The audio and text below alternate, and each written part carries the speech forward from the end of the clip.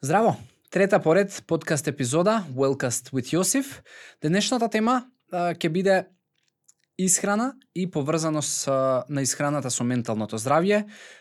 Гостинот на некого од вас му е многу добро познат, односно гостинката за денеска, тоа е Симона Коруновска или некои од вас ја знаат како инстант нутриционист, човек кој што има огромна пасија за исхраната и таа пасија практично ја прерасна во имидж и во бренд, личен и сопствен на социјалните мрежи, при тоа помагајќи на многу луѓе во делот со исхраната, на многу девојки кои што можеби се мачат со одредени теми во изглед, килограми, добра состојба и здравје, и затоа решив денеска да ја поканам и да си поразговараме на оваа тема, која што, знаете, исхраната е многу актуелна, менталното здравје особено после пандемијава уште поактуелно, и затоа направивме бленд од тие две работи.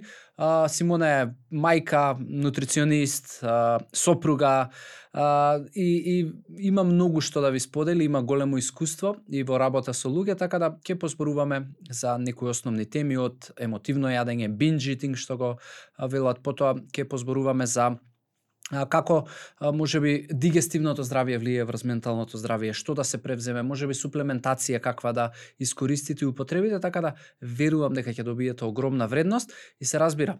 Wellcast with Јосиф немаше да биде возможен доколку не беа тие прекрасни луѓе од Феникс домовите за стари лица кои што го поддржуваат овој подкаст и кои што ни се ветер у грб. Уживајте во следните 40 на минути и пишувајте во коментари ваши предлози, ваши прашања и секако поврзете се со Симона. Содржините ќе ги најдете на YouTube, на Spotify, Google Podcast и Apple Podcast. Уживајте.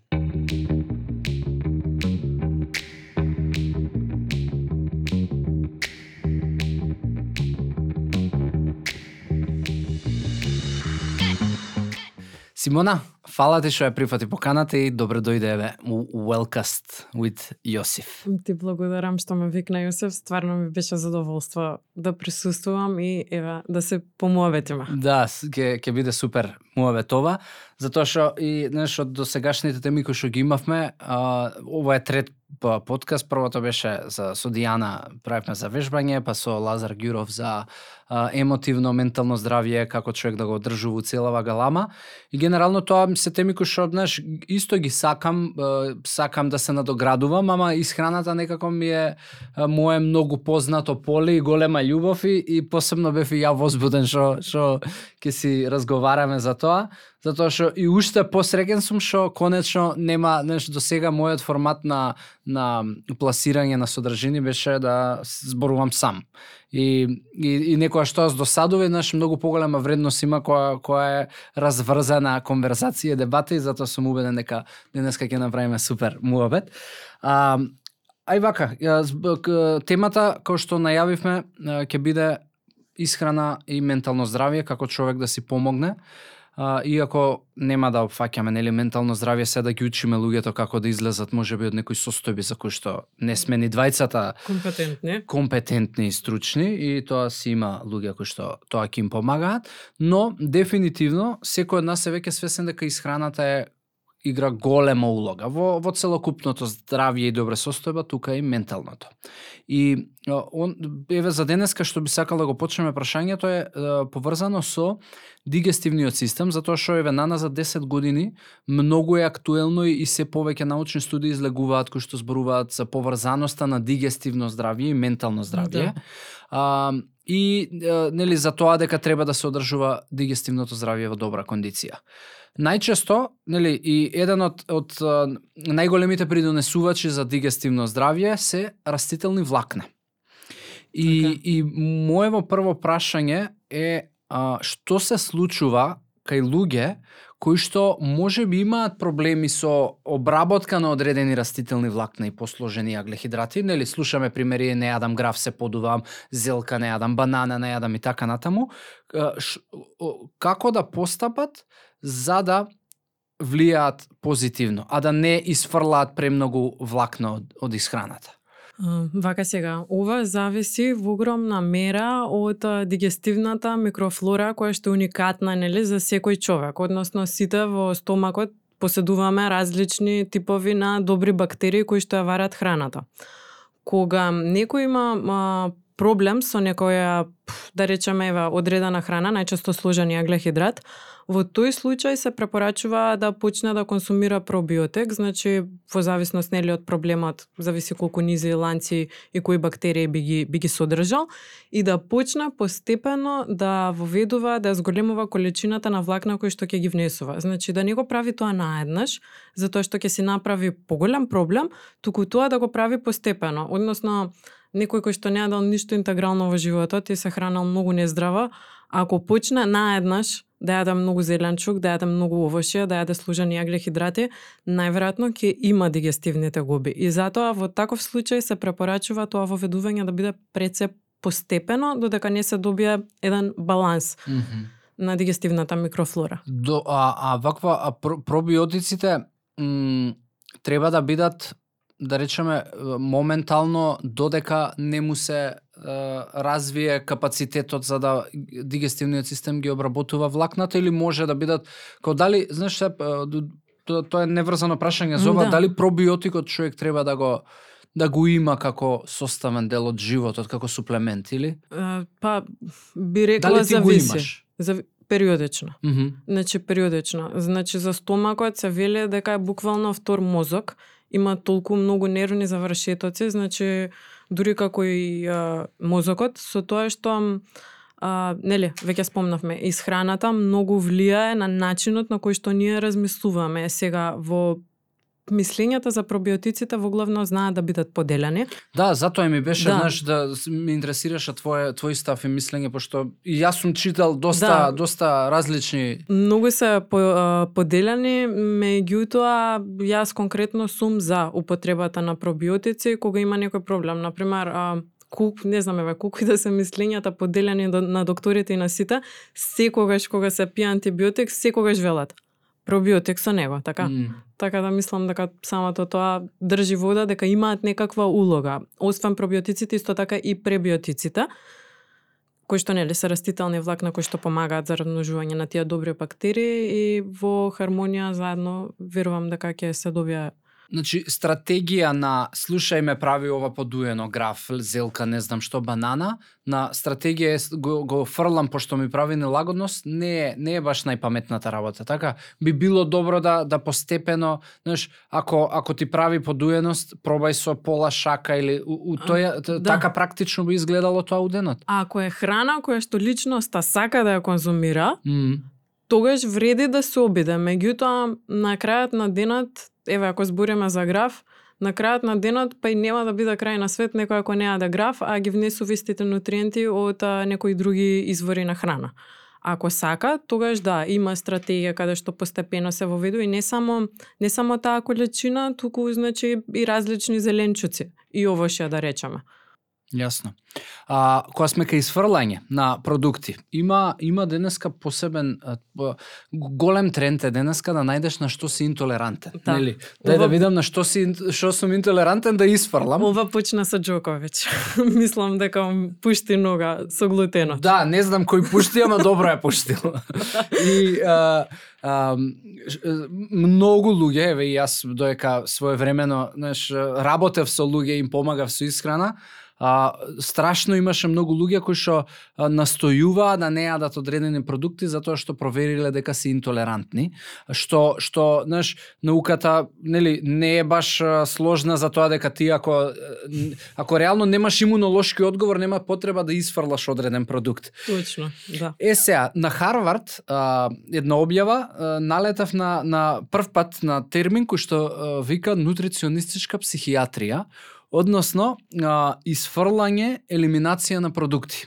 За да човек види реално што него му годи или не му годи. И според тебе, како би требало да изгледа таа елиминација и дали е подобро тоа да го направи човек или е подобро да испитува интолеранција?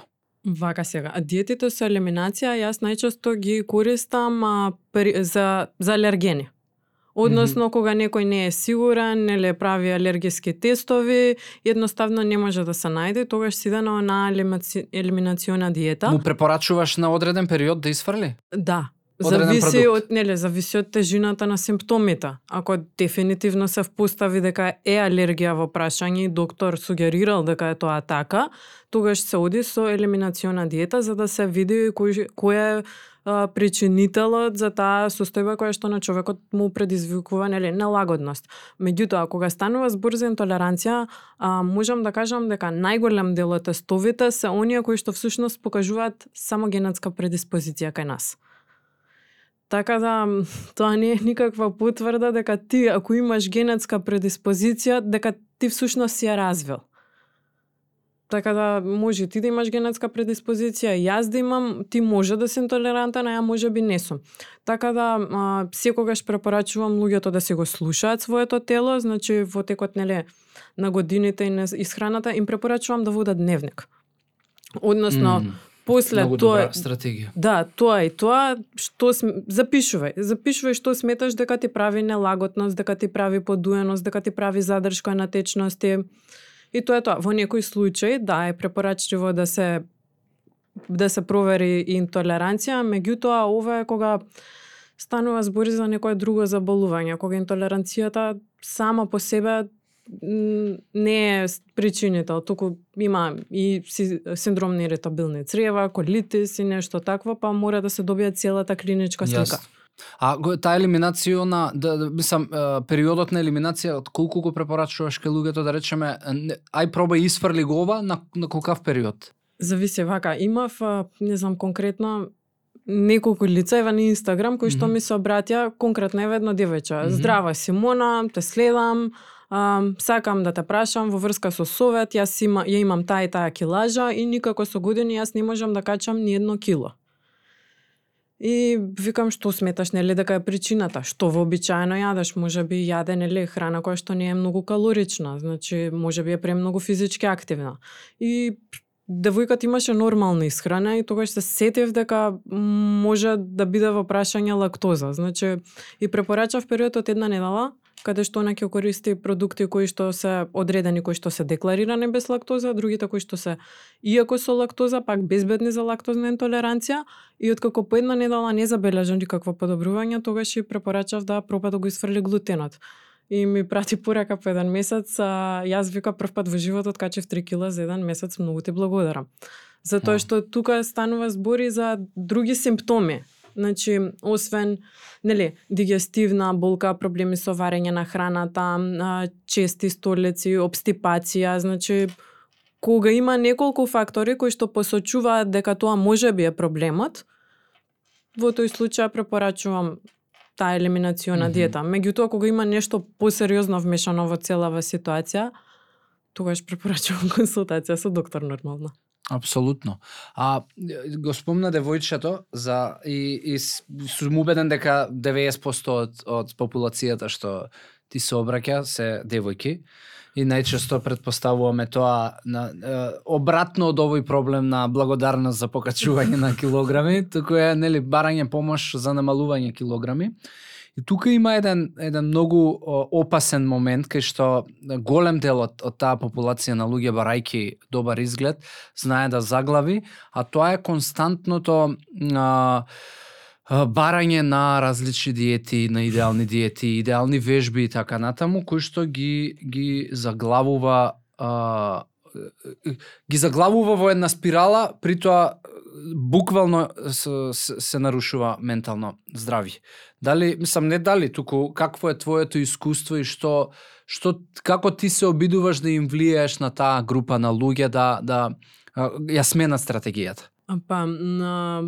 Прво, значи, првиот чекор, они се свесни дека сакаат нешто да направат во врска со себе. Доколку некој на мене ми пристапи, значи, тогаш јас им кажувам дека одредена диета, која што можеш да ја најдеш на интернет, не значи дека е прилагодена за сите потреби. Значи, дури има и диети кои што се препорачува, значи, има дека не треба да се држи повеќе од 1, од 2 недели или како год. Значи, единствена диета, да ја наречеме, која што функционира на долг рок е здрава и избалансирана исхрана, значи со повремено вклучување на сите оние кои што би рекле нездрави работи, односно да не се лимитира човекот роденденска торта, да не се лимитира човек од кифлички и руска, нели, за Нова година, кога година кај бабика. Јас сум те послушал, да ти кажам.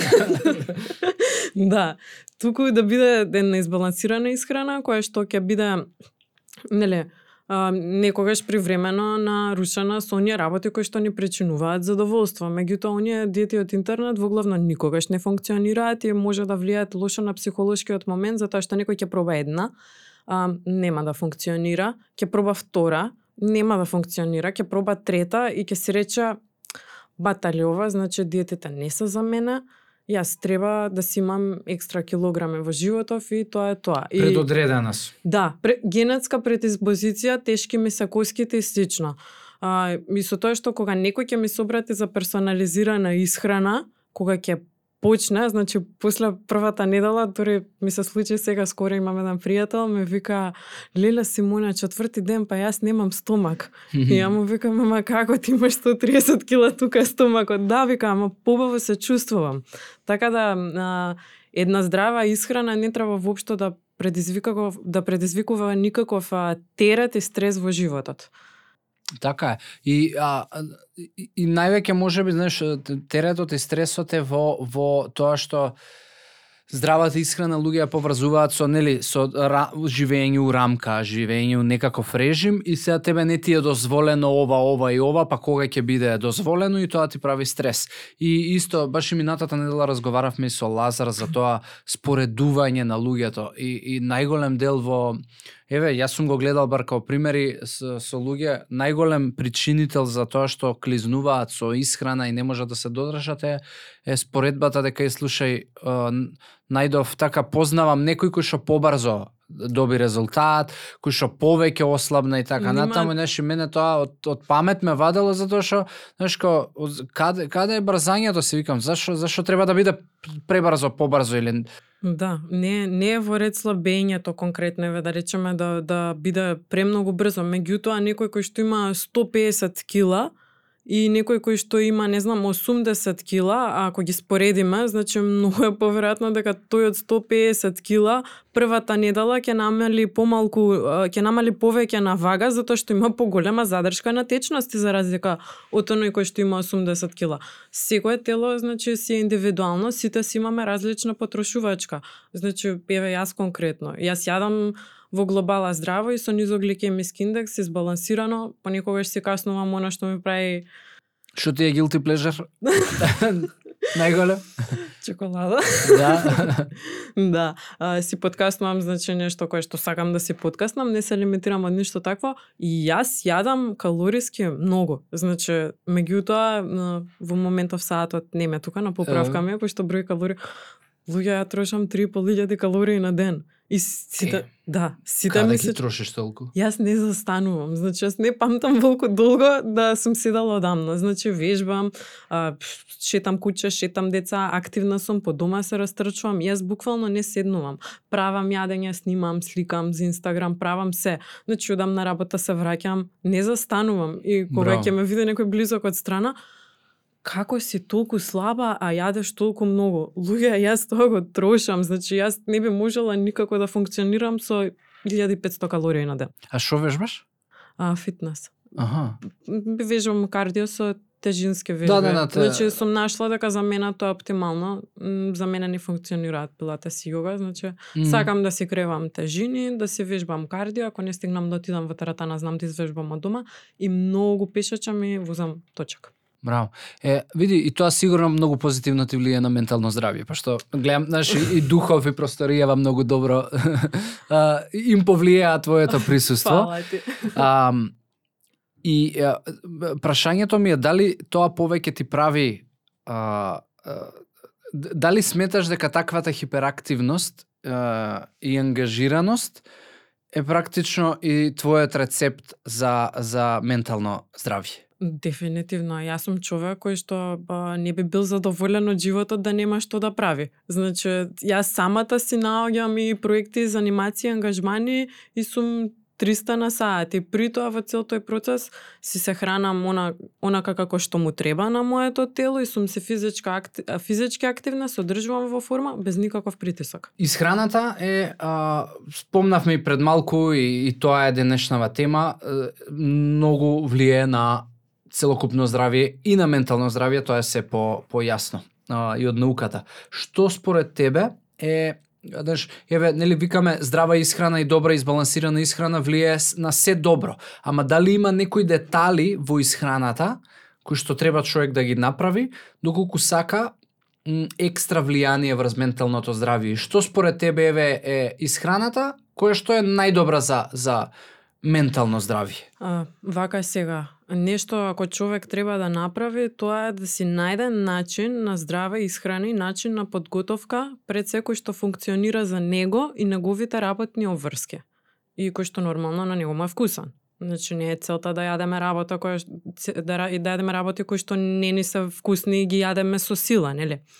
Во однос на недостатоци, има истражувања кои што покажуваат дека недостатоците на витамини од Б групата може да предизвикаат Б и има некои истражувања за витаминот Д, може да предизвикаат некакви проблеми со менталното здравје. Меѓутоа, позитивно во целата ситуација е што практично секоја храна која што јадеме ги содржи овие витамини, многу лесно се достапни во суплементарна форма. И тоа сакав да те прашам, знаеш, дали, затоа што ќе има луѓе кои што сега ќе слушнат, Б витамини и Д витамини и како што беше и со короната, хистерично и фанатично ќе се консумираат суплементи. Знаеш, дали по секоја цена и цело време треба да консумираме суплементи, Б витамини и Д витамини за ментално здравје, и постои ли начин како можеби да осетам дека имам одреден недостаток, еве конкретно за такви? Кај Б витамините, сега е малце абстрактно, се случуваат промени во расположението најчесто кога има недостаток, оние mood swings, и исто така може да се забележат промени на ноктите и на косата. Додека кај витаминот и меѓутоа Б витамините, како што веќе спомнав, ги има практично во секој тип на храна и нема потреба да се земаат во суплементарна форма, освен ако доктор не одреди дека би требало. Додека за Д витаминот исто така е лесно достапен во храна, достапен и од сонцето. Со Д3 витаминот треба да бидеме многу внимателни затоа што Со Д3? Да. Затоа што тоа е липосолубилен витамин, односно, нели, вишокот не го исфрламе. Вишокот се депонира во црниот дроб. И затоа има определени тестови, нели, преку крв, преку кои што можеме да увидиме која е количината на Д витамин ние ја имаме во моментот, па да видиме дали воопшто имаме недостаток. Меѓутоа на своја рака земање големи количини никако. Супер. Мислам, многу е важно тоа да го слушнат и да го разберат луѓе, затоа што у денешни услови, особено со пандемијава, тоа е неверојатно колку многу се консумира. Има и некој тренд во врска со D3 витаминот, кај што, не знам, се повеќе се препорачува да се консумира, меѓутоа никогаш не бе препорачала без проверка на нивото на D3 во крвта. Да, ама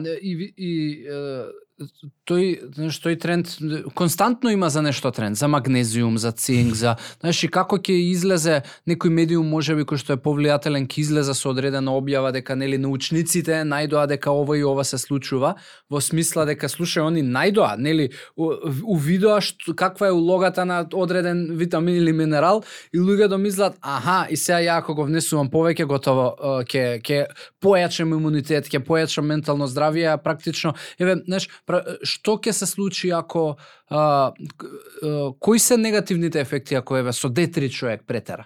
Значи може да доведе до замастување на црниот дроб. Значи после тоа ќе треба да што е многу поголем проблем. Да, затоа што во принцип ние сме земја која што има доволно сончеви денови и ако нели нема сонце и во зима толку многу, ние пак го имаме. Пак го имаме, така мислам како сме обстојувале стотици години наназад без суплемент на D3, така. Јасно. Постојат ли суплементи кои што еве би ги препорачала како секојдневни и дали ти нешто практикуваш од тоа или тоа е знаеш, многу можеби зависи од сезоната, зависи од поише фактори. Еве чисто дали има суплемент кој што човек може да си го користи, као нема да има никаков проблем и ризик цела година да го користи. Па би рекла, не знам, тоа би биле оние хидросолубилни витамини, односно каде што вишокот од витаминот се сврла преку урината, меѓутоа пак и кај тие витамини не е во ред да се претерува. Со ништо не е во ред да се претерува. Јас конкретно, значи можам да зборувам за себе од моје искуство, во лето не пијам ништо. Значи толку живам во летото што заборавам и да пијам витамини и се. Меѓутоа кога ќе дојде есен на кај зима, која ќе фати првата настинка, втората настинка, викам, Симона, чекај малце витамини. И во тој случај пијам, најчесто земам да пијам пробиотик, некои мултивитамини, омега-3 и преку на секој трети ден по едно D3 апче. Јасно. И колкав Кога период? не заборавам. Колкав период ги пиеш тие, да речеме, суплементи? Као тоа е 2-3 недели или е Па не, ги пијам денови? неколку 2 до 3 месеци, со тоа што многу често, да бидам искрена, заборавам да се напијам. Значи многу често. Меѓутоа ако ме загребе грло, да речеме, тогаш се сеќавам дека јас треба да се напијам витамин денес, чисто дека за тоа ми е потсетник, иначе заборавам. Меѓутоа јадам толку многу разновидно и збалансирано, практично нема храна која што не ја конзумирам и не сум воопшто загрижена во врска со тоа. Да, и мојата став е таков. Ја од суплемент знам омега-3 консумирам и толку. Као витамини, минерали, само витамин С користам во случај кога има настинка, затоа што докажано е дека го забрзува периодот на заздравување. Да, исклучиво ради тоа. Јас пиев долго антибиотик зимава, немав ковид, значи гнојна ангина беше. И сега пијам, например, D3 се извинувам, пијам пробиотик. И ќе го пијам уште неколку месеци, затоа што пиев многу силен антибиотик, многу подолго отколку што требаше да го пијам. Меѓутоа немав, мислам, никакви промени, затоа што нели пак и консумираме пробиотик и се хранам здрава, не го пијам на гладна. Ти претходно си имала добра инфраструктура, така да, знаеш, немала можност. Не можност. памтам претходно, мислам, колку време не сум пијала антибиотик. Да. Не памтам, од градинка, не знам. Па добро, вајда, знаеш, има многу фактори периодов. Многу се изолиравме од многу бактерии, вируси, се со прв сусрет забореил имунитетот што да прави, како се тепаше со овие. Океј, една друга тема, тоест прашање од оваа тема ме интересира, што е се присутна и сум убеден дека и ти ја среќаваш, повторно повеќе кај женската популација, а тоа е емотивното јадење и она binge eating, што го викаат во Америка, односно, нели, да не можеш да се застанеш со јадење, што е голем проблем. Ај што е голем проблем, туку уште поголем проблем е тоа што многу често го кријат луѓето кои што го прават и секогаш кога емоциите се на ролер коустер, се посегнува по храната како моментално задоволство. Од каде да почне личност која што е влезена во таа спирала? Тоа е проблем кој што всушност често се јавува како последица на оно што веќе го спомнавме, многу чести диети од интернет, рестрикции во однос на храна, односно поделба на добра и лоша храна, преоптеретено со броење на калории и нешто слично. Значи, би им рекла да престанат да размислуваат во врска со тоа. Значи, буквално да си го слушаат телото. Значи, и да најдат начин каде што ќе најдат друг, како да го наречам, стрес релив. Значи, ако знаеш дека твојот главен оброк бил пред, не знам да речеме, час и пол и бил сосема пристојна количина, тебе во меѓувреме пак некако како да ти се пријадува, земи отиди на прошетка или земи почни да читаш книга и самата таа мисла мора да се проба да се работи на самоконтролата. Да се најдат алтернативни решенија каде што тоа јадење на храна ќе се замени со некоја друга активност, а доколку овој процес трае подолго од, не знам, препораките велат 4 недели, тогаш можеби треба да се размисли за стручна помош. Да, па не, види, има луѓе кои што тоа не им трае со можеби не 3-4 недели, туку месеци, некогаш и години, затоа што знаат луѓе да се заглават и еве и тоа слушање на, знаеш, да си го слушаш телото, кај нив телото константно кажува касни си, јади, што е, па да, буквално е проблем. И замената со друга активност е нешто што еве го спомна, ќе можеби ќе им помогне. Али знаеш, многу е лесно можеби да некој рече оке ќе си земам книга, ама и со книгата и ќе си јадам. Знаеш, дали стратегијата на не купувам и ќе го нема дома може да помогне? Да, дефинитивно може да помогне, меѓутоа овој момент е малце тежок ако живееш во заедница. Ти нема да го купиш, меѓутоа ќе го купи партнерот, така, ќе го купи, не знам, некој друг. Ако се живе, мора да си има поддршка од сите дома во цел тој процес. И во таков случај дури препорачувам исхрана со понизок гликемиски индекс, доволна количина на протеини и на масти, затоа што таа комбинација држи подолго ниво на ситост и гликемискиот индекс кога се јаде низок гликемиски индекс не прави такви нагли осцилации на шеќерот во крвта, односно го нема она нагло чувство кое што доаѓа наеднаш на глад, туку гладта доаѓа постепено. Од нутриционистички аспект може да се помогне на тој начин, меѓутоа ако и тоа не функционира или ако проблемот е подлабок, тогаш би им препорачала на сите кои што имаат некој сличен проблем или можеби ист, да се консултираат стручно лице, односно психолог, кој што ќе им помогне да се идентификува причинителот и потоа да се работи на истиот и да се вклучи нутриционист во планирање на менито. Апсолутно. Знаеш, затоа што сега добро што го спомна ова, некојаш таа поддршка, односно личноста која што треба да биде поддршката, е причината некојаш и за оваа појава, затоа што, знаеш, емотивното здравје и тие swings и нели и ролер коустерот кој што се случува, многу често знаат да бидат поттикнати од лошите односи во дом. И знаеш, и тука џабе ти гликемиски индекс веројатно и све, туку е најверојатно потребно да човек да се поразговара и да подоцна разговара и со партнерот, да го реши, пошто у таков случај причината е таму, а не е во најчесто, меѓутоа нутриционист може да го поддржи тој процес со тоа што веќе спомнавме ќе даде избалансирани оброци кои што ќе држат долго ситост, да речеме, ако станува збор за намалување на килограми, ќе бидат комплетни. Меѓутоа, ако проблемот е подлабок, ќе мора. Кои се 5 опции што ти би ги препорачала што човек на вистина не еден продукт, да речеме 5 оброци кои што би помогнале да држат стварно голема ситост? Да почнеме со појадок. Најчести мој омилен појадок дома може да биде варено јајце со целозрнест хлеб, пола од порцијата да биде различен сезонски зеленчук, плюс да има екстра намаз, кој што многу често би бил протеин. Тоа би било или грчки јогурт, или хумус, или нешто слично.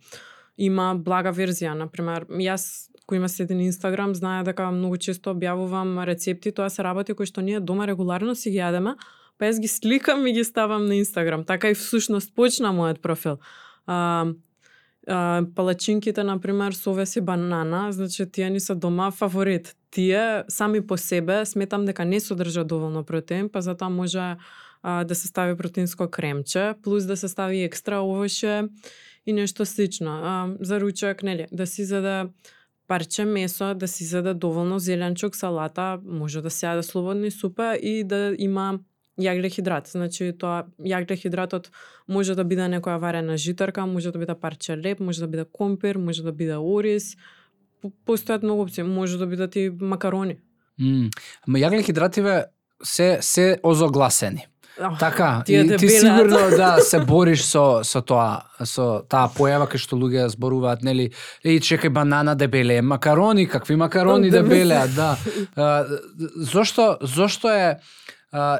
постои тоа верување и како ти се обидуваш да ги разубедиш тие големи верници на тој проблем?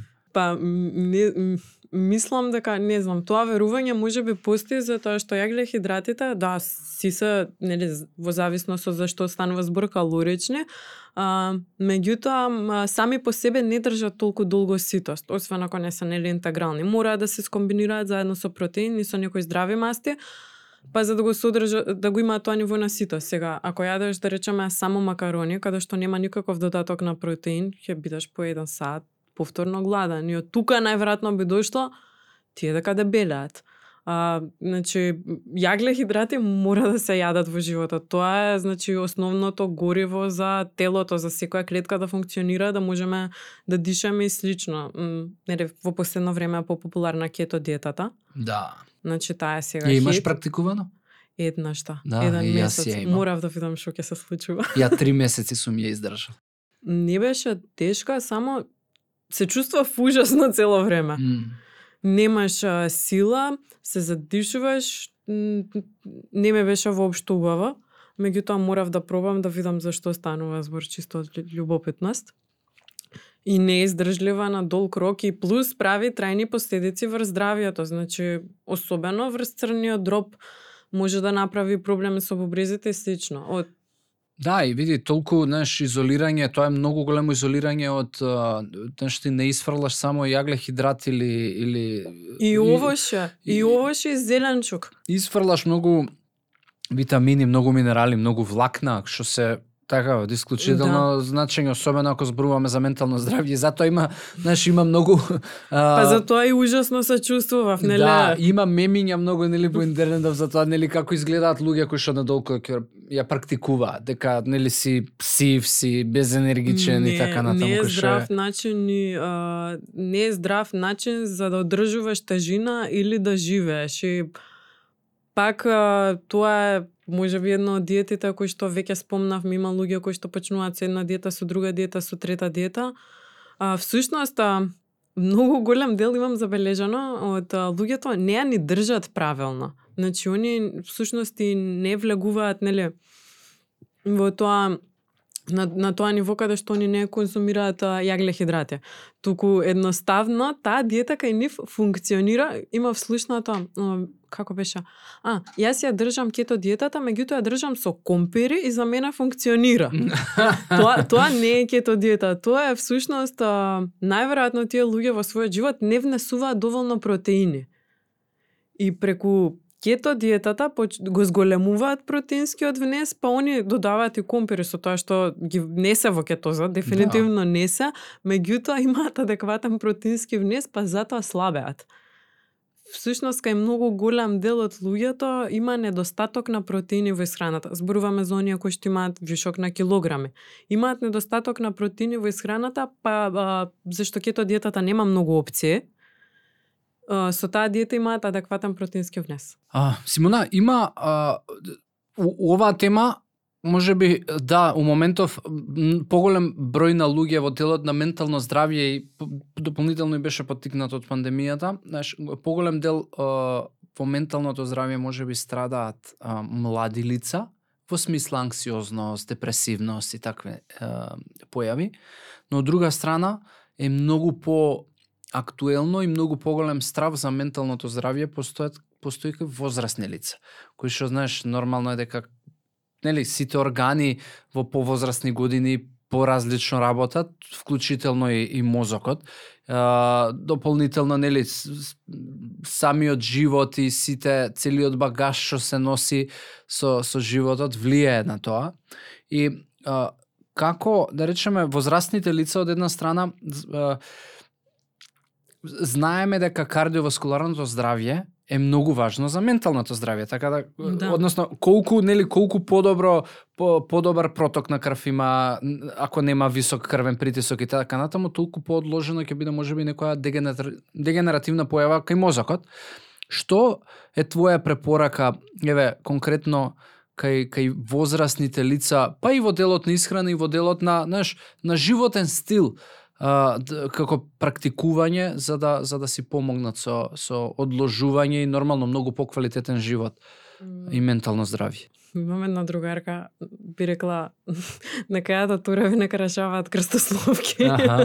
Меѓутоа, во однос на исхраната, значи јас би препорачала да внесуваат доволно храна која што содржи антиоксиданси. Што значи тоа? Да јадат боровинки, значи да јадат, да пијат зелен чај, темно чоколадо, шарена храна. Значи буквално шарена храна. Колку пошарена, толку подобра. Друго, да внесуваат доволно омега-3. И како суплемент? Па индивидуално во зависност од состојбата. Знаеш зашто те прашувам? Затоа што како поднебје не сме поднебје кое што барем така и јако дете тоа морска храна, риби многу не било нешто дел од менито и како поднебје ајде сега веќе е поразлично, но повозрастните генерации нели се учени со прасе, со пилешко, со Не, има си јадат риба. Не сакам да кажам дали не има, ама дали тој број на луѓе кои што не ја немаат во менито 2-3 пати, нели риба, морска храна, дали да суплементираат омега-3? Па, зависи. Мислам, тоа најдобро би препорачал доктор, зашто нели кај постарата популација знае да се јави проблем со зглобовите и слично. Во тој случај најверојатно да. Меѓутоа, ако има луѓе кои што, како би рекла, се буквално надржачи, значи имаат одлична кревна слика, одлично изгледаат и во таков случај само нека продолжат да прават она што го прават. А крстосбор ќе им помогна за меморија? Да. Мозокот мора да се тренира. Прошетки во природа, дружба со пријателите, социализација. социализација. И тој дел од исхраната треба да се запази социализација. Суплементи кај повозрастните лица, нели, и моќта на апсорпција е намалена. Да. Кои суплементи треба да бидат составен дел од менито и од која возраст? Има ли, знаеш, некоја да речам не хиерархија, туку начин како етапно човек треба да вклучува можеби суплементи со растот на годините?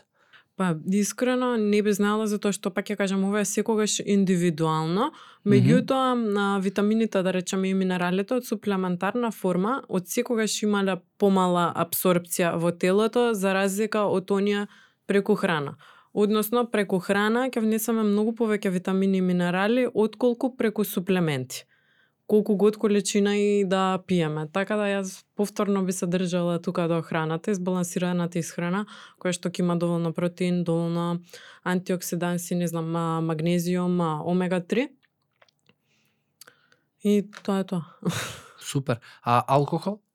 Алкохол? Кај би го ставила алкохолот? За ментално здравје и општо еве што правиш ти со алкохол?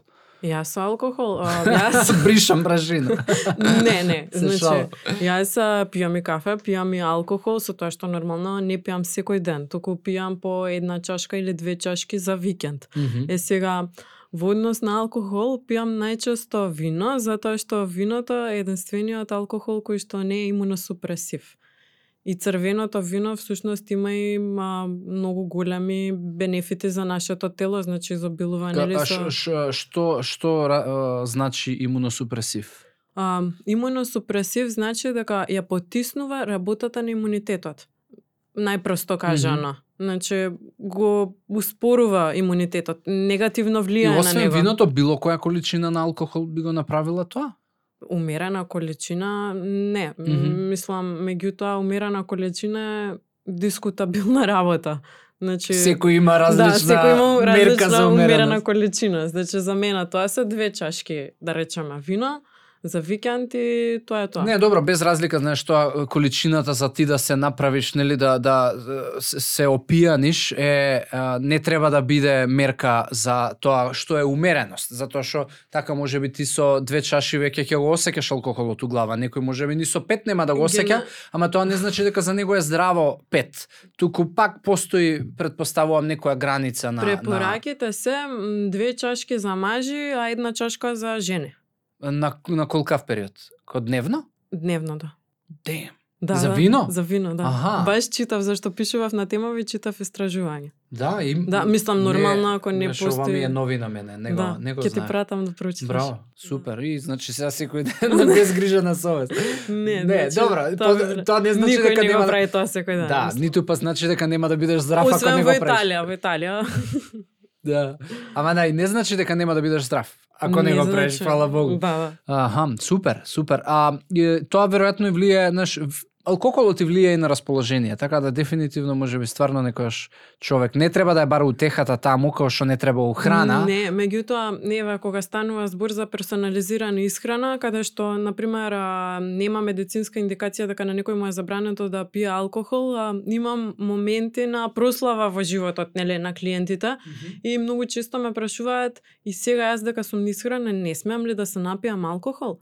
Мислам, не, ако добрата другарка ти се мажи, слободно можеш да отидеш да испиеш 2 чашки, така нема да е крај на свет. Во играње ќе ги потрошиш тие калории на крај крајава.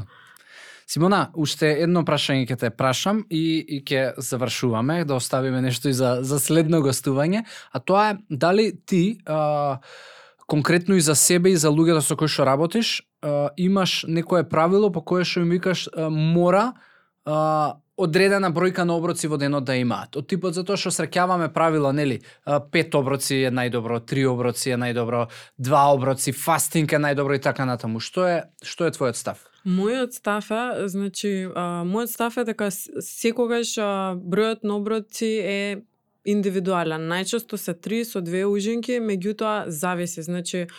Зависи од начинот на живот, од работното време, од начинот на функционирање и слично. Во глобала се, не знам, да речеме 3 главни оброци, каде што нормално постои опција да, не знам, главниот оброк да се подели на 2, ако некој не сака да го изеде наеднаш и слично. Фастинг не препорачувам, освен 2-3 часа пред спиење да не се конзумира храна, чисто за да се подобри квалитетот на сонот и не ги обврзувам луѓето во одредена временска рамка да ги внесуваат тие оброци, затоа што ти не можеш на некој да му кажеш не јади после 9, а тој човек да е трета смена на работа. Така, или некој кој што многу активно вежба и многу активно троши калории, тој човек има 3 појадоци. Само појадоци зборам. И висококалорични ужинки и слично. Така да тие моменти се секогаш индивидуални. Не треба човек да се врзува за правила, значи за 3-5, после 9, после ова, после. Не. Се смееме дека после 9 калориите дупло се бројат. Да. Супер, Симона, фала ти уште еднаш, многу брзо помина времето. Тоа значи дека дефинитивно. Добро си поминавме, стварно си поминав ја супер. Фала ти што одвои време. Фала ти што ме викна, навистина ми беше задоволство, ми беше мило и многу природно помина цел овој процес. Да, иако имаше стрес малку на... Мислев дека ќе имам трема, ама не, како и до сега. Супер, па твоја тема е си ја разбираш и плюс нема и ја разбирам до некаде и ќе правиме уште неколку сигурно, затоа што исхрана и ментално здравје е само нешто што можеби допревме и попатно уште по некоја тема, има многу ова, многу теми на кои може што можеме да само за ова да се збориме. Секој ден. Ќе биде достапно, значи, на поише платформи, ќе го најавам тоа и на крај и да, ќе го споделуваме и ќе споделиме. Да, фала ти.